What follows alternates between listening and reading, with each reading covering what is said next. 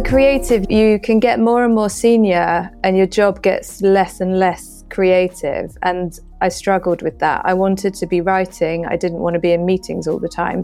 Connections have played probably the key part in my career, because without them, I don't know how much work I'd have. All of my work so far has come through someone I know or word of mouth. Hello and welcome to Creativity for Sale podcast, a show to help you start and grow your life-changing creative career and business. My name is Radim Malinic and creativity changed my life. You see, I believe creativity can change your life too. I even wrote a book about it and it inspired this podcast. I've set out to interview the world's most brilliant creatives, designers, writers, musicians, makers and marketeers about their life-changing experiences with creativity. If you ever wanted to know how people go from their humble beginnings to the pinnacle of their success, our conversation should provide you with an intimate look into triumphs, challenges and untold stories behind their creative endeavors. We also discuss the highs and lows of creative careers and creative life. So, thank you for joining me on this exploration of passion, creativity, innovation and the boundless potential within us all. Let creativity change your life. Are you ready?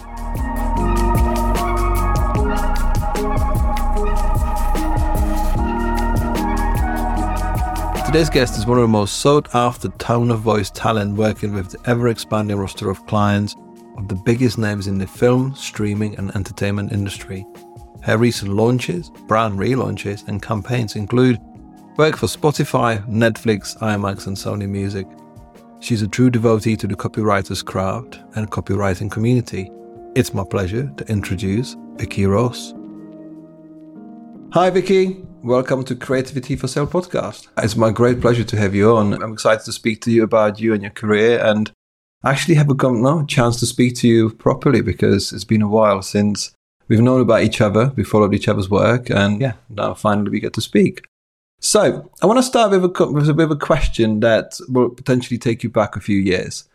Do you remember the first piece of paid work that you produced? Well, I don't remember the specific piece of work, but I remember the project, and it was I was working on the launch of Now TV at Sky, which is now called Now. I had been working at Sky for 2 years and I reluctantly handed in my notice because as a creative, you can get more and more senior and your job gets less and less creative. And I struggled with that. I wanted to be writing. I didn't want to be in meetings all the time. So that's why I reluctantly handed in my notice. But I got really lucky because, as the story goes with most freelancers, Sky became my first client. They asked if I could basically carry on working with them, but on my terms. And it was at the time that they were working on bringing out Now TV.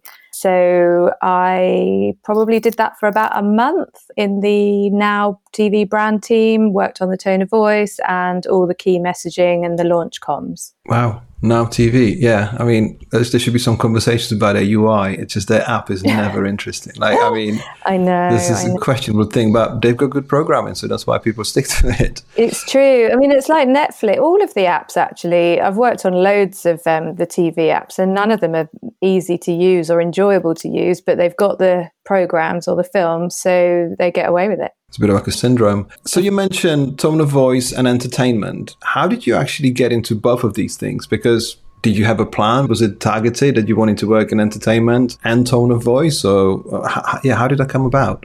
I should probably tell you now that I have never had a plan for anything. It's all just happened. But how I got into it, well, coincidentally, my first ever job as a copywriter was in a tiny direct marketing agency that wrote reader offers in the national press for the entertainment industry. So one of the first things I wrote was a reader offer for Titanic, the movie, on video. So that's going back a long time. But then after that, I ended up in beauty for 8 years. And I thought I'd never leave beauty because, as to be stereotypical, as a woman working on lotions and potions, it was, something that I really loved. But I love TV more. And after 8 years, this was at the Body Shop. So after 8 years at the Body Shop, I thought I need to do something completely different just for my sanity. And I went to Virgin Media. And while I was at Virgin Media, I got approached for the head of copy job at Sky. So that's how I ended up in entertainment. And that was about 14 years ago. And I've been working mostly with entertainment brands ever since because I just love it. Like, it just doesn't feel like work to be sent TV series scripts so that I can write a promo, or to go, well, you know, a while ago now and pre-COVID, but to go to premieres and screenings and things like that. Like, what a job. So I have managed to stay within entertainment because, I guess, firstly, because I've worked with so many people across Sky, it's so huge that I've kept those connections, and they've typically gone on to more entertainment brands and taken me with them. But also because in more recent years, I've probably held out for more entertainment industry jobs rather than taking any job, which is what I did when I first went freelance, because like a lot of freelancers without a plan, I panicked and thought I would never get any work. So I did anything that was offered to me. There's three things that I picked up on that. There's no plan, which we all we can all relate to. Doing polls when I was writing my books, like, has anyone had a plan? No. And it's even pointless to actually ask people to have a business plan, because how do you write one? What does it entail? And it all falls apart as soon as you open your front doors. You're like, I want to write copy. Let's say I want to write copy for the beauty industry, and you see someone at that situation says, actually, can you write something for cars? Like, I can write, or I can design, and you just get swayed. And I think it was Max from Ragged Edge who once said that the decision that you make today will take you 10 years to undo. It's like, it was literally like you make a plan, and just like yourself, I can I can absolutely own up to the fact that I had zero plan.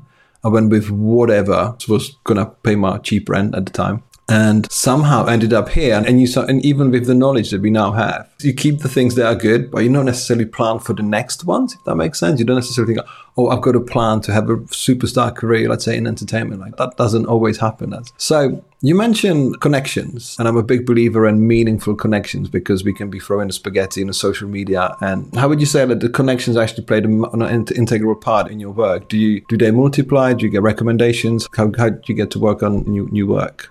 Connections have played probably the key part in my career, because without them, I don't know how much work I'd have. All of my work so far has come through someone I know or word of mouth. And I've got really lucky that if someone I've worked with is moving on to a new job, they've taken me with them for their brand project. So I didn't answer part of your question before about how I got into tone of voice, but we can come back to that. Or they've told somebody else about me, and it's always been a recommendation. So sorry, I'm being a bit vague here, but I mean, I can't, all I can say is connections are really important. I think people who start out freelancing before they, as their job, as their career move from the beginning, perhaps could struggle without having that address book that they've built up over time. I mean, I'd been working for various companies for 16 years, I think it was, before I went freelance. And without that experience, but also the connections I've made over that time, I don't know how I would have got anywhere. I don't know how I would have started. I think it's difficult to just start from nothing and rely on recruiters to find you work. That's an interesting point of connections and starting from nothing, because when you think about it, even if you start in an employment, you still start at the bottom of the ladder if you choose to climb the ladder. And I mean, I've started as a fresh, naive freelancer with no connections and no idea, no philosophy, no clients initially. And I had to go back into employment for a few years just to absorb the right information, because to build something out of nothing, you really have to have kind of like a magic formula that is so unique that people go, right, we want you. But that's like one out of thousands, not even a million. Totally. You're a brave man going out doing it from the off on your own. I was a stupid man. Stupid, yeah. But I was definitely fascinated with what I could do, because I At that time, I used to live in a place called Southampton. I came to England as a music producer, as a journalist, music journalist. I was all about music and music covers. I mean, and flyers, posters, and all of that stuff was something that appealed to me, what I wanted to do. And I found myself amongst the people who were freelance designers. I was like, what's this freelance stuff? How can you do this? And because it all of a sudden felt, the freedom was the four-letter word in freelance was for me like the massive part, because I came from a background where I was always doing something. I was always busy. I literally finished my higher education and decided to go to England just to have for a laugh, have a fun, just to buy some records. And I've been here for 24 years now. But it feels daunting with starting now, because we live in such a Disneyland of creative worlds that where do you start? Who do you speak to? What do you do? And I think we've got lots of preconceptions what people might be thinking, what they need to do. But what I wanted to talk to you about, what you do excellently, like I've seen nobody else, is actually look after your community. You help people, you repost jobs, you nominate people for work.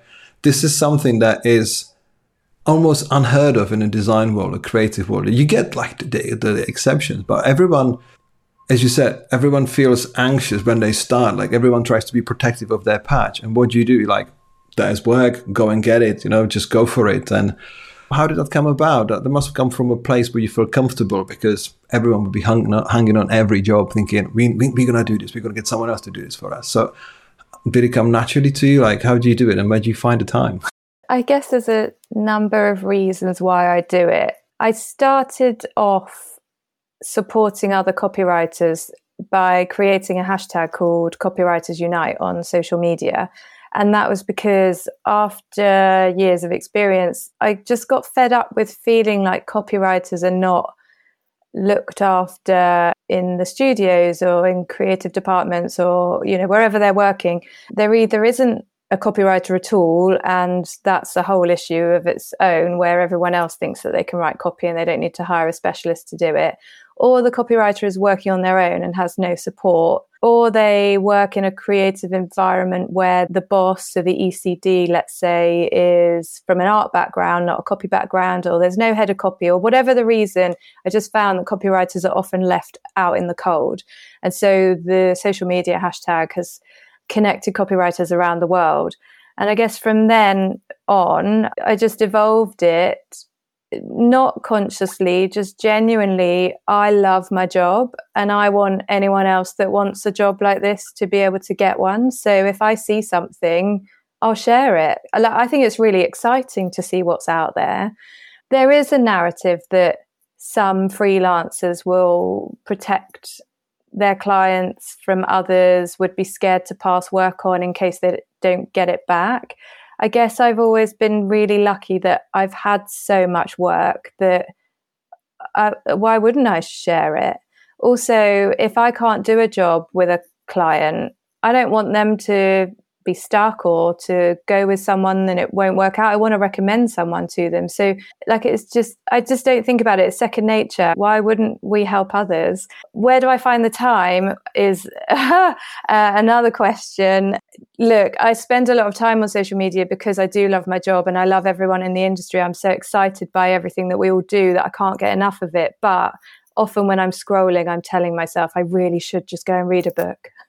I mean, it's exceptional what you do, especially I've seen your hashtag. I follow your Christmas bingo and Easter bingo and all of that stuff. I think what you've created, unknowingly, you've created your own personal brand of thinking, because I can see you live and breathe. I mean, there's only a few other examples of people I know who live and breathe so presently what they do. And so I love that.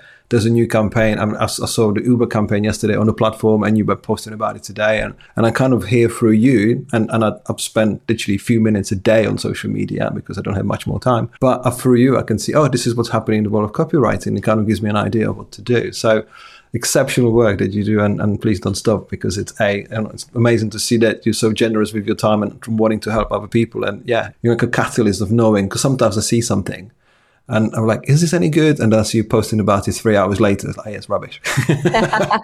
Well, I like to share ads because, like I said, like I'm so excited by what we all do. I know what goes into writing a line and getting it on a billboard and having it out there. And like, I want to celebrate that. I want everyone else to see what copy can do in the work. And I guess that feeds into respecting copywriters and valuing them and employing them to do the job.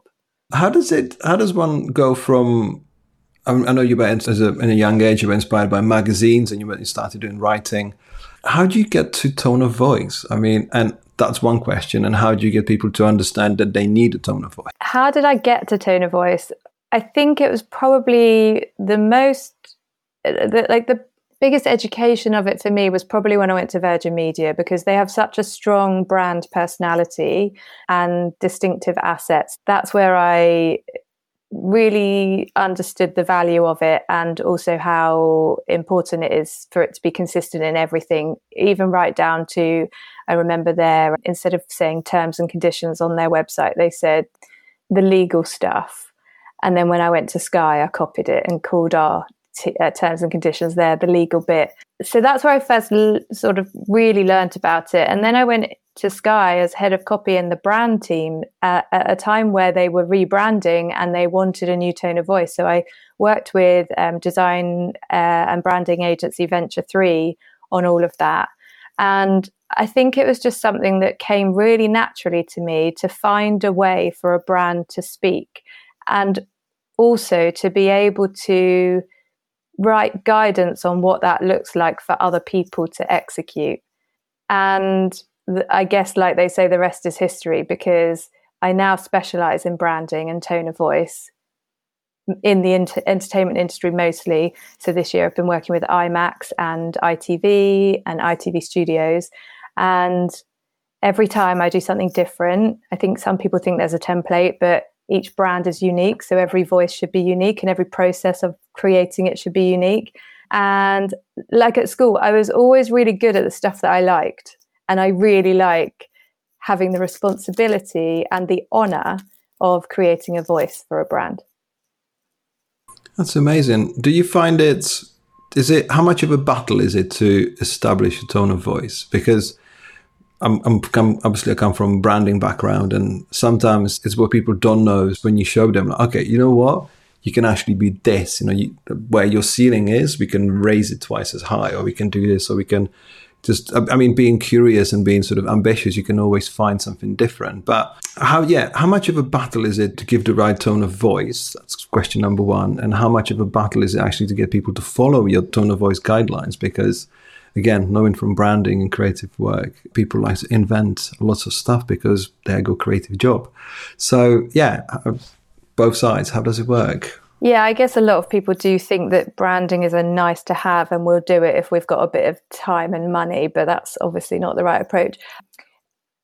In answer to your first question, again, I'm lucky. I work with people who come to me because they value branding and tone of voice, so they want me to do it. So it's not a battle if they've come to me asking me to do something. But making sure that they then execute it consistently over time can be difficult, because there are people, you'll often be in a meeting where someone will say, oh, we don't need our tone of voice for this bit. You need your tone of voice in everything. I always say your tone of voice is as important as your logo, and you put your logo on everything. So why wouldn't you use your tone of voice in everything? We recognize brands because of what they look and sound and feel like. And if you take one of those elements away, then you lose that recognition and familiarity with customers and even fans. I really like when people find their job easy. So I try to make everything easy. I don't have any formal training in any of this. I didn't go to university. I didn't go to ad school. I didn't study anything. So everything that comes from me, I think, is just like on the level of a normal human being. I'm not saying, I'm not, whatever, we can get into identity crisis later. But I talk to people like we're talking now. I explain things in, I guess, normal everyday terms rather than marketing jargon. And I think that helps. And I think that my guidance is just always easy to follow because of that. In terms of ongoing consistency of the execution. I typically have really good relationships with my clients, so I don't feel like I can't sort of 6 months down the line get back in touch and say, I saw a social post that went out and it's not quite on brand. Here's what I would have done. And they're always really appreciative of that, because sometimes they've just lost their way, forgotten, got caught up in a moment and just needed a little reminder. But equally, I do that when it's good as well. Like, I will get in touch and say, I've saw this and I love how you've implemented the tone of voice. And they're always, again, really appreciative, like, glad you noticed. And they then pass that on to the rest of the team involved. And then that gives everyone motivation to keep going because they're doing the right thing. Extra brownie points when you look out for your clients. And that's exciting to see that you do that, because it's easy to give clients guidelines, in our case visual guidelines, and 6 months down the line it's like, what happened? Well, I've got that at the moment. Actually, I worked on the launch of ITVX last year.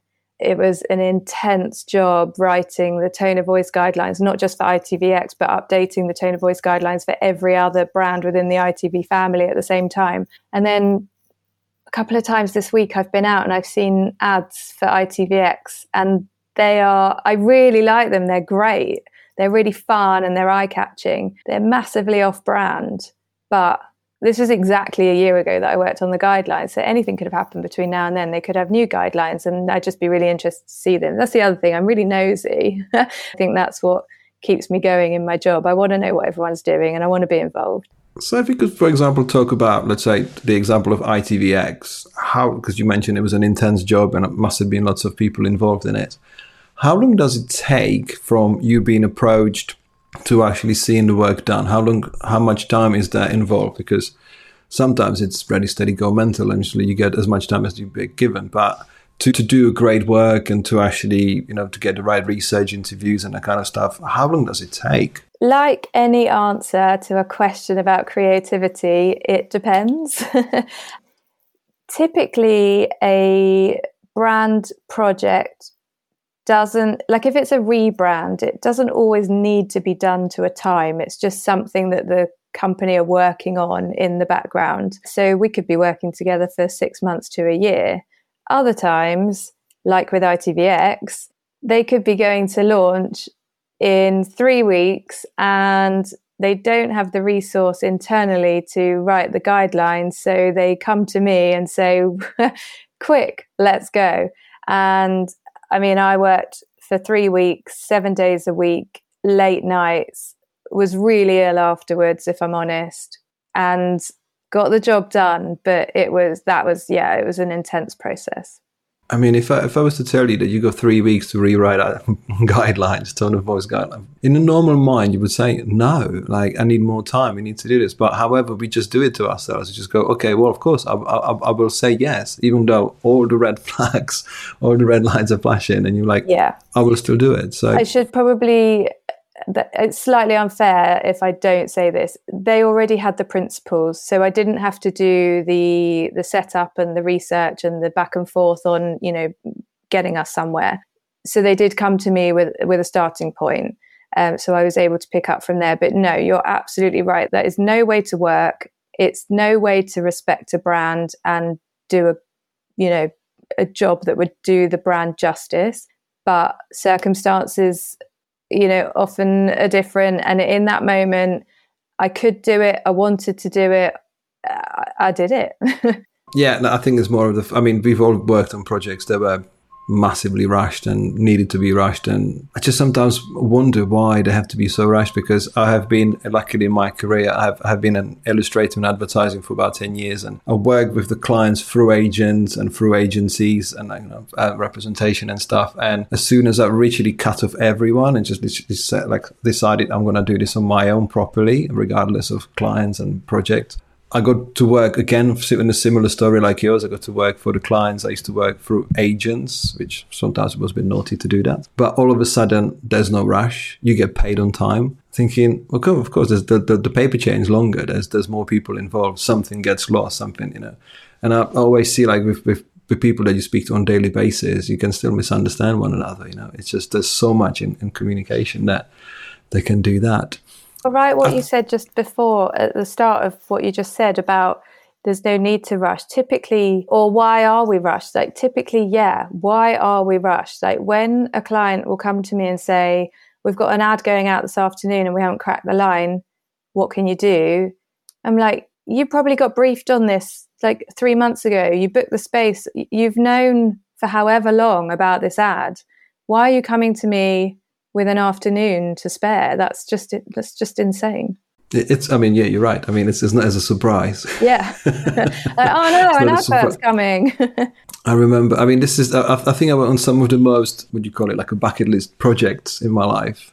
And they were usually done in like 5 minutes. Oh, we've got a space for Earth Hour on a Hammersmith flyover, but literally we need the artwork in 10 minutes. We've just been given a space. I'm like, okay, it's just, you want to get lost. I think this is the whole idea of my second book of Mindful Creative. It's just like how to actually make that space and time with your work, like how to do things and enjoy them, because most of them are just done in such a rush. Because when you think about it, the marketing got so fragmented that we're no longer producing a print ad or TV ad. It's just like, it's all of these little spaces that all need sort of attention, and I guess it's all fragmented as possible as it is, really. So yeah, but also we can all do it. I think that's why it happens. Like we can do it, but then send your work off having sweated over it because you've got no time to do it, but you've got to do it. Go to bed, wake up the next day, come up with something so much better, but it's too late. Like creativity needs time. I guess restraints can bring great ideas, but time can bring more. So we should allow for that. I think there's something in our brain and our pathways that we just need that time to actually sink that in, just to have it in. Because I don't know if you've ever tried to play the guitar or learn a new language or count in different language. You can beat yourself so much just to try to learn it in one day. No, go to bed, sleep on it. Your brain's going to do the admin, you know. This is the place where people come from, neurological chat. Well, sorry to talk about another book when we've barely mentioned your brilliant books. I've read all of them, as you know, but I read Rick Rubin's The Creative Act, A Way of Being earlier this year. And he said something like, we're a different person from one day to the next. So what we create on one day, we could have done completely different the next day. And I think that's just so true. Whatever you thought was a good idea when you first did it, you have different eyes, you have a different mind the next time you go back to it. I mean, that book is amazing. I love the book. I was expecting something different from the book. And then I realized when I read it, that's the book he was definitely going to write. Because to a naked eye of not a creative person, it would be like, what are you on about? Like, is this obvious or is this not obvious? I like his quote about that sometimes when you create, your mind is not there. Like you haven't reached that self. And I have made so many creative decisions, especially in my own sort of publishing work, that I'm making those decisions because I might like him in the future, if that makes sense. Yeah. I published an orange cover book. I don't particularly like orange, but it's going to stand out. You know, it's going to have that impact factor. And one day I'll look at it and go, that's what I wanted to do. I wanted to make an orange book. But there's all these things that my books used to be done in the past, like within 3 months. I don't write every day. I would write that crazy sort of brain dump, go into design. I used to work with Emily Gosling, who'd edit, and by the time we were producing the books and publish, because I got my own publishing company, and always the deadline in my case would be children. Like children are getting born. So you have to make a book because the child is being born.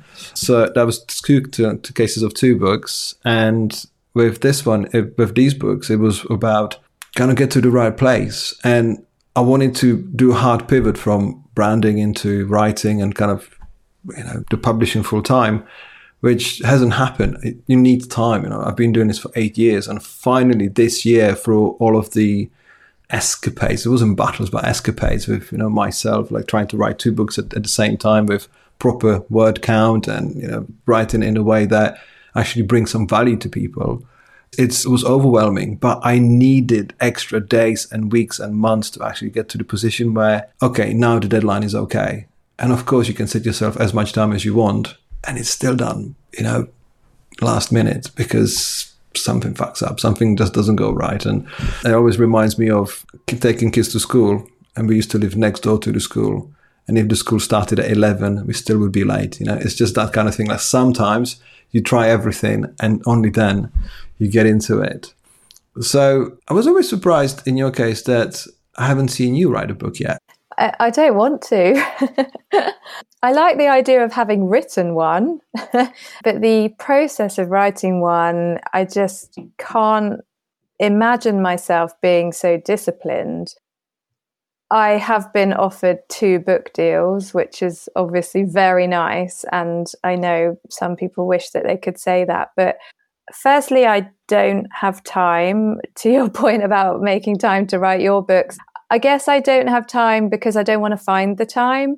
I'm so busy doing my day job and loving writing copy. I don't want to give up any of that to write something I'm going to struggle with. Like, long copy is not my strength at all, and that's how I look at writing a book. I do have a number of ideas for a book, and one of them is to write basically in a paragraph at a time, breaking the idea down. I never say never, but at the moment I don't have a book in me. I've never had a book in me. I've never wanted to write a book. A couple of years ago, when I was offered the first book deal, I went away and thought about it, and I thought, well, I could be like Ernest Hemingway, and I could book myself 3 weeks in the Caribbean and go and just write something. And I told my husband, and he said, if you want to go to the Caribbean, just book a holiday to the Caribbean. What? Like, you don't want to write a book. You're trying to find ways to make it more appealing. So yeah, not yet. I think that's the most fascinating answer so far. I mean, a person who's so cherished and celebrated for writing amazing copy doesn't want to write a book. Whereas in my case, I just wrote things and they just blossomed from there. But that's it. You just wrote things because they were in you, that you had something that you wanted to get out. I don't have anything that I want to get out. Probably everything that I want to get out, I put on Twitter in like no more than 280 characters, as much as I can cope with. I think that's plenty for a page. No, I think I will. Not that I want. Not that it's my life's mission to make you happen, but I think that there is book in you and will make you happen. But when you speak to people, a lot of people say, I would like to write a book. And in your case, I would like to have written a book, but I don't want to put myself through the process.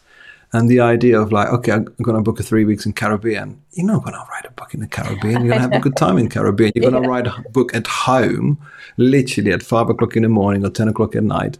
Because I remember trying to write the Book of Ideas, Volume 1, and start on a holiday with my girlfriend, now my wife. We went to Cornwall or Devon or something like that. I was like, we arrived. I opened my laptop, like, I'm going to write here. She was like, I'm going to put the laptop through the back of your head. But honestly, like, what are you doing? Because I have been so overworked that there was no space. And I think with the writing, the medium of book is so exciting. Like, literally, it's so prehistoric in a way.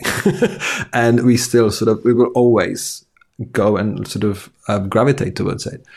But people say, I want to write a book, but I don't know what about. Or is that, I think sometimes we see the gratitude or like the gratification actually before the work. And I always say, like, if it's in there, it just comes up, it comes through. Like all of these things that I'm putting together, they're just experiences. Like, there's everything that I've come across, and I make daily notes, and I try to be a bit curious. And I think it's about not giving a shit what you're writing in the first place, because I think, we'll talk about it in a second, it's that prejudging yourself of when you're writing, like, am I writing this, will people like it, and what would happen there? So with your work, with the tone of voice especially, when you're creating more or less a persona, how they speak and how they verbalize and communicate, do you ever think about the feedback, what's going to come back from customers, passerbyers, public, all of that stuff? How does it work? Well, it's difficult to answer because the public doesn't see the tone of voice guidelines, but obviously they see what comes as a result of implementing those guidelines. And I think it's really important to pay attention to the public, what they're thinking, what they're talking about, what they want. And often for some creatives, there's maybe a bit of vanity in their work and they aren't considerate of the public, whereas I'm very mindful of them because they're the only ones that matter.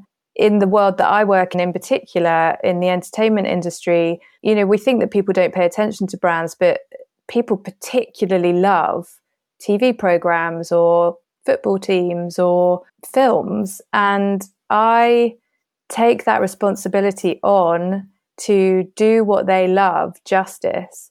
So much so that I think as freelancers, we have a reputation for taking any job going, but I will turn down work that I don't think I could do well at because it wouldn't be fair on the end audience. So I was asked to work on the launch of the Warner Brothers Harry Potter studios when they were opening, but I'd never read a Harry Potter book or watched a Harry Potter film. And I know that people love Harry Potter. And I thought that is not for me to try and wing it. That's not fair to them. So yeah, I guess in answer to your question, they're the most important part of the job.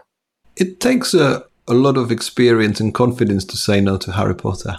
And I'm generally all the other projects that you sometimes feel. But do you ever feel like the universe rewards you for actually making that decision? Because sometimes with projects that don't feel quite right, they seem to bring good stuff as a result, because you get this amazing golden carrot.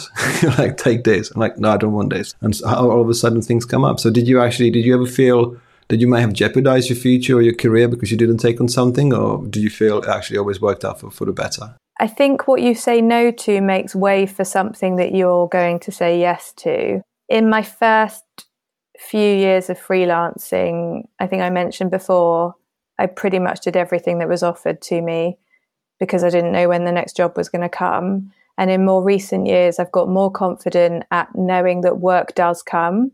And if a job isn't right, it's okay to turn it down and just be patient. My husband did this recently and I didn't really get it at the time. So he is a freelance sound engineer for TV companies, or he was, and then COVID happened and he couldn't go into any studios. So all his work went, and he spent a lot of lockdown not working while I was busier than ever, because working for TV companies, everyone was at home watching TV. I had loads to do. So we were really fortunate. But I was looking at him like, are you going to, try and get any work or ask anyone if there's any work out there for you? And he said, this is my chance to do something different, which is what he wanted to do. And he was patient and he waited for about 18 months. I mean, he did have bits, but nothing really to talk to. And eventually the work that he wanted came his way. And I really admire that strength and patience that, I don't have that. So yeah, I think there's 18 months is a long time, but obviously he was reliant on me covering what was missing. Not everyone is in that situation.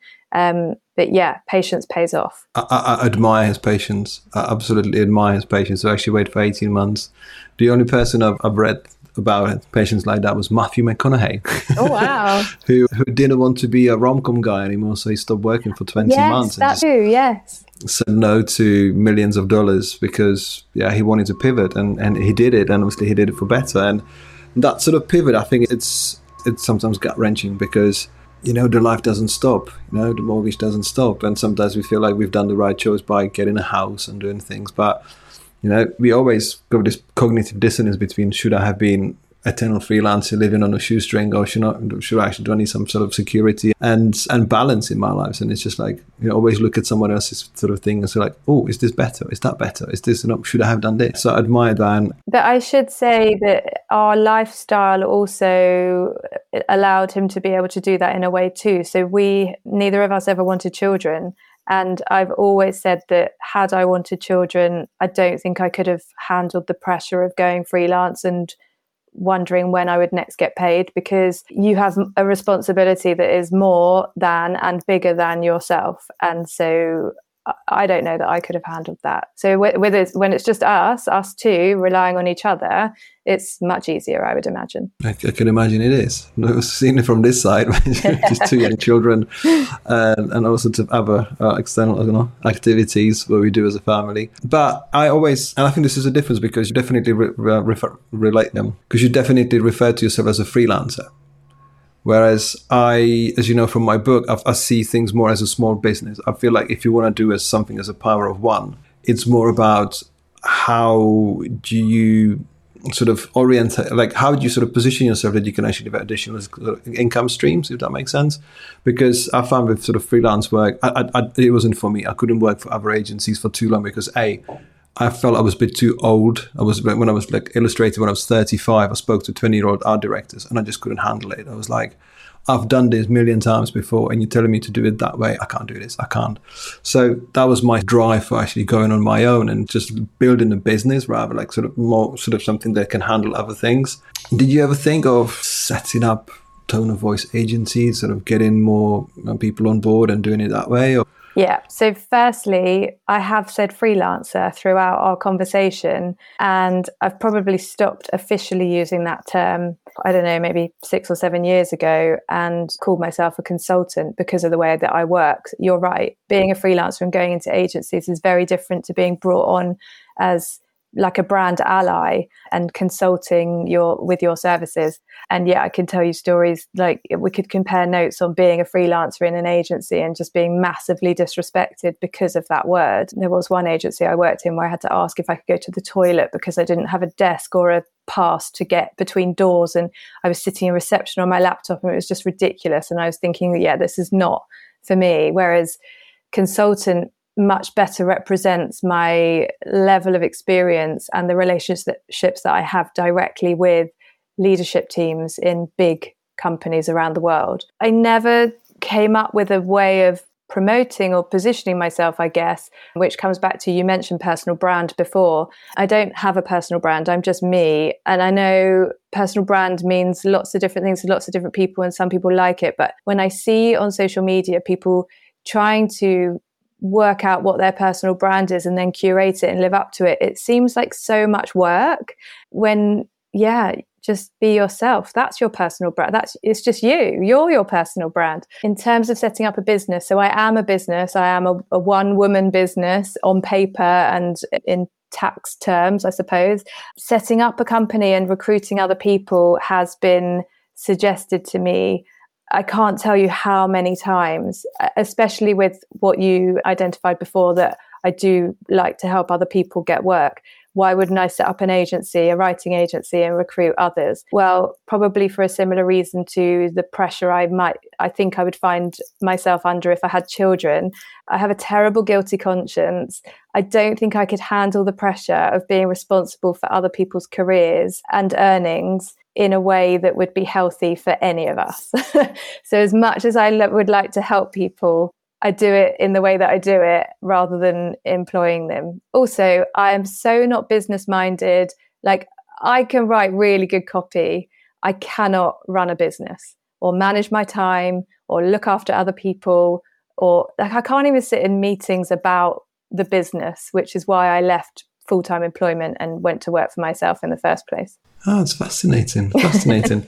Going to the point of a personal brand, like I think there's a lot of wrestling with the reality that people do now, because we get to see outcomes of people's personal brands, but like David Beckham never decided to be David Beckham brand because he was born David Beckham, and everything else was kind of built for him, around him, with him wanting to be it. Whereas, as you said, it's naturally kind of growing into who you are and celebrating the sort of uniqueness, which feels often so hard to do. Like when someone says, just be unique, you don't have to blend in, you can be who you are. And if you tell it to someone who's 20 years old, they're like, yeah, can I be that person? Can I be that person? Can we borrow? Of course. At that time, we are sort of character chameleons. We try to sort of find our own unique voice, and it's much easier. But in your case, I mean, what you do is that's what people talk about when you're not in a room. And when I mentioned to someone that you're coming on my podcast, they're like, of course, we know Vikki Ross, like, because you're there. You're like, what you do is what you live and breathe.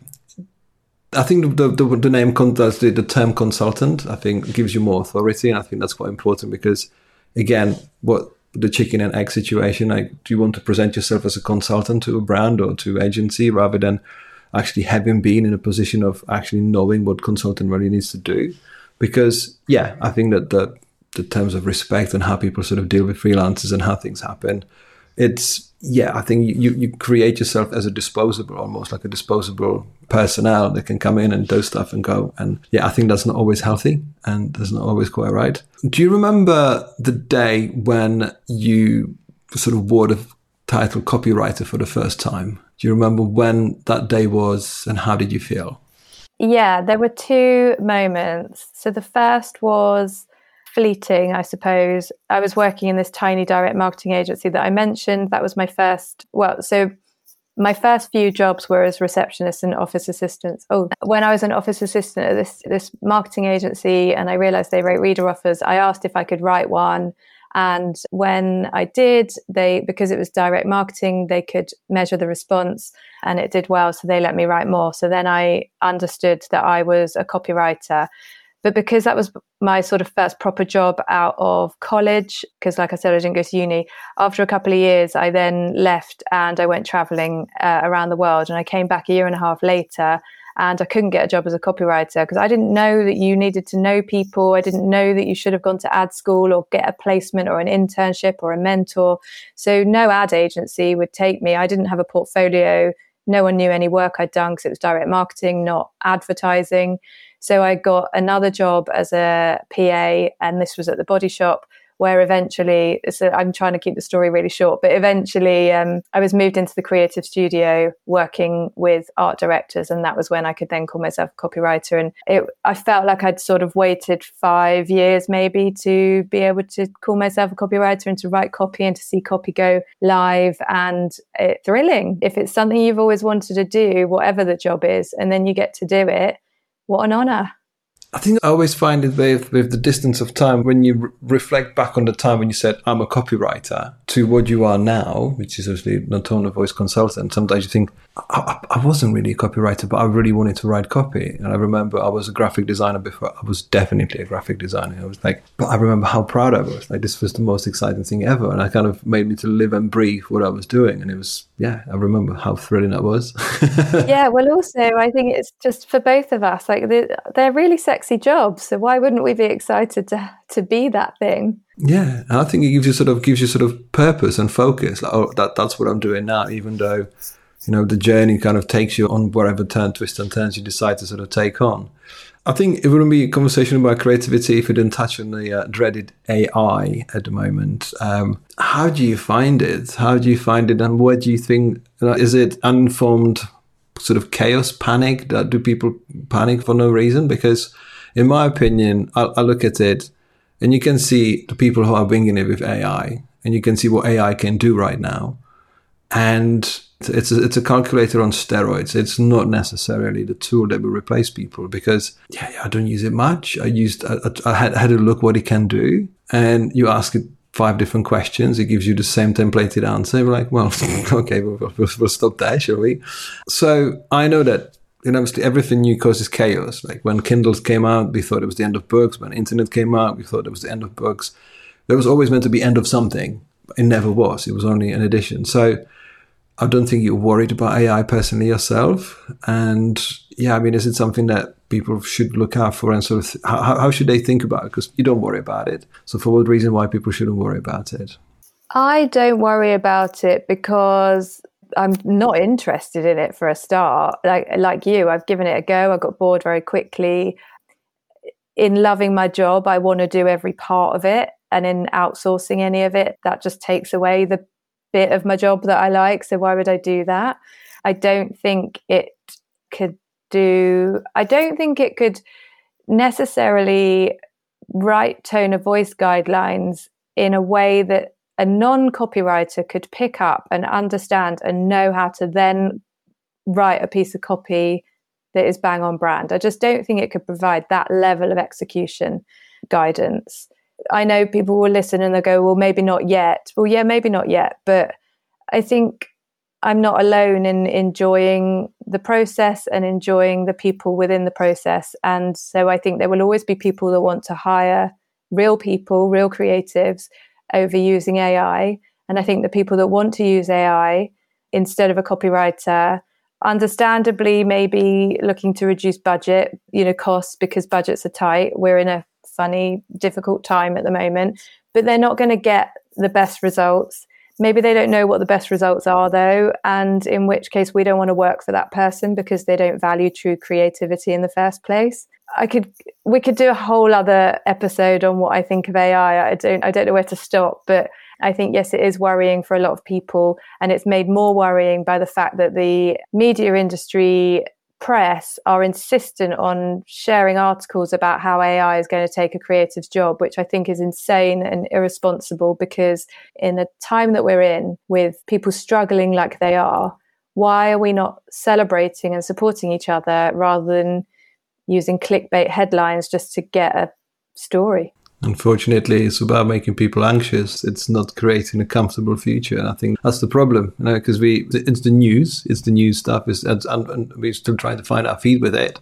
And yeah, I mean, if it was written from a point of compassion, it would be like, hey, maybe we can learn how to use all of this, because if you think about flying cars, like everyone's saying, we will have flying cars. People can't drive the cars on the road properly, let alone the one that could fly. So I mean, it's a crazy one. Where do you see the future of your work? Is it tone of voice till retirement, or what would you like? What is your side? Where's your curiosity likely to take you in the future? Do you know, like I said right at the start, I never have a plan. I have thoughts. I don't have dreams necessarily. I guess my thoughts are, yes, probably tone of voice till I die, if I'm honest. I'm usually open to anything. I can't see myself not being a copywriter and doing something completely different. That's out of the question, I would say. But the career that I always thought I wanted, I never got. So maybe there's still the opportunity for that. And when I say that, the career I have by accident, I absolutely love. The career I thought I wanted was to be a copywriter in a advertising agency and work my way up and up to chief creative officer in a sexy agency, running a creative department and really bringing out work that heroed copy and, valuing the copywriters in the team. If that opportunity was presented to me one day, it would be a conversation I would be interested in. I say one day, I have had many conversations like that. Often agencies or brands that I really probably would be up for changing my life for, because it is a life change. Once you've been working like this for, I think it's, definitely 10 years, if not more, it's difficult to then say, yes, I will give all of this up, all of the pros that come with working for yourself, to go back into a studio day in, day out, working for others in that way. Yeah, I guess it depends on the conversation and the time that the conversation happens. There was a conversation I had with a huge brand last year that was really interesting, but not quite interesting enough. Amazing. Yeah, I believe what you said, 2 words, life-changing. I very much believe that creativity can change your life. And it can change your life even more if you are the one holding the steering wheel, if that makes sense. I think not having a plan, I think, is just the exciting part of what can happen or what cannot happen. I mean, neither of us knew, what was going to be in the future of work. Never thought, when I was most excited graphic design, I never thought that I would stop, spending all day, every day in Photoshop or in design. And it changes, literally, just the flow of curiosity and inspiration changes where we go. And I think it's the most exciting part. And I remember how much I wanted to put the words life-changing on the cover of the book. It's like, what does it say? It says, how to start and grow life-changing career and business. And I think that sort of kick up the ass, or just a sort of pep talk, like, hey, look, if you actually do something, you never know what might happen. Because I've done talks for these at universities and festivals so far. No one wants to be self-employed. Everyone wants to go straight into employment because, and that's the right decision, because you need to learn things from the bottom up. But it's the question of how good you want to be, what you want to do with your life, because it can take time. But in this hyper-processed world that we've got in our pockets with colorful pixels, you can kind of see how good you could be pretty quickly. It's just how much you want to go after it. So, yeah, I mean, it was a pleasure listening to you about your career, and it's I think we can have a few more conversations out of this quite easily, especially if we draw down on some of those topics a bit further. But yeah, what's for you in the future? What's the next thing that you're going to work on? What's the plan? Well, sorry, there's never a plan, is it? Well, no, so that just a bit to one of the points you made just now. By not having a plan, you never know what's going to come, and everything that's always come for me has been more exciting than the last thing. So why have a plan when there's something's happening out there that's working out in the end anyway, for me at least. So yeah, no plan for the long-term future. The immediate future, I'm about to start a new brand project in the next week or so. I usually take January off, but I've been asked to work on another brand project in January that I absolutely can't say no to, and I'm so excited about. So yeah, a little break over Christmas. We're recording this in November. I don't know when this is going to go out. And then a big brand project in the new year, and then maybe some time off after that. I think the 3 weeks in the Caribbean, I think, should be coming up in February. That's for sure. Yeah, so thank you so much. I'm glad we got to speak semi in person through the medium of digital connection. Thanks so much for coming on the show. It's been a pleasure to have you. And yeah, I look forward to speaking to you soon again. Oh, thank you so much for having me. And you keep writing those books, because I won't.